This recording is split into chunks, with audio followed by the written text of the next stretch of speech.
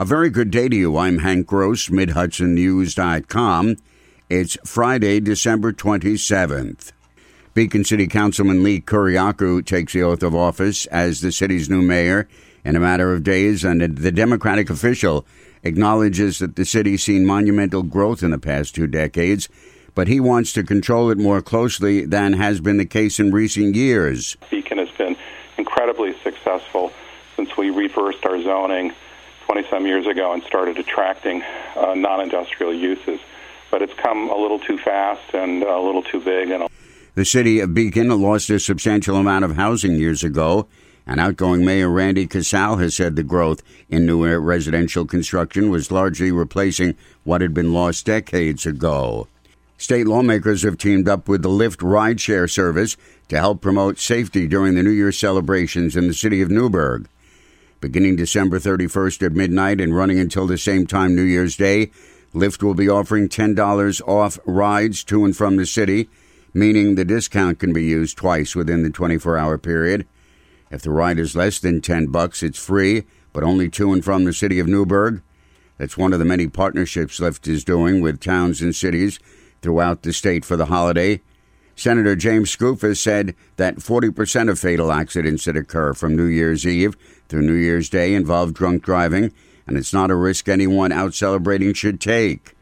There are lots and lots and lots of people who are getting behind wheels after drinking, after celebrating, and putting themselves and their neighbors and their fellow residents in danger here in the Hudson Valley and throughout New York State and the country. People who wish to use the discount during the 24-hour period can use the code NewburghNYE. In November, Dutchess County District Attorney William Grady was reelected to his 10th four-year term. Since being reelected, he submitted paperwork to the New York State and local retirement system to retire. Grady still plans to take his oath of office in January and serve his new term. This time, he'll be collecting both his $200,000 annual salary from Dutchess County as well as his pension.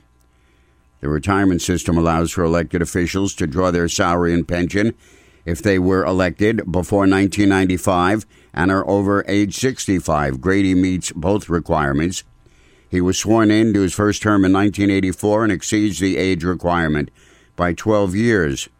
He also confirmed he's applied for, under the existing rules of the retirement system, the ability to retire at this time and continue in the office. Many other people have done this. I'm simply taking advantage of the opportunity to protect my family, of course, and ensure that if anything happened to me, that they would be protected. The practice of elected officials drawing both the salary and pension after reaching a retirement age has been criticized for years by Albany lawmakers, but there are no current proposals to change it. Legislation to protect New York's livestock industry from the Asian longhorn tick was signed into law. It was sponsored by Assemblywoman Dee Dee Barrett of Hudson and Senator Jennifer Metzger of Rosendale.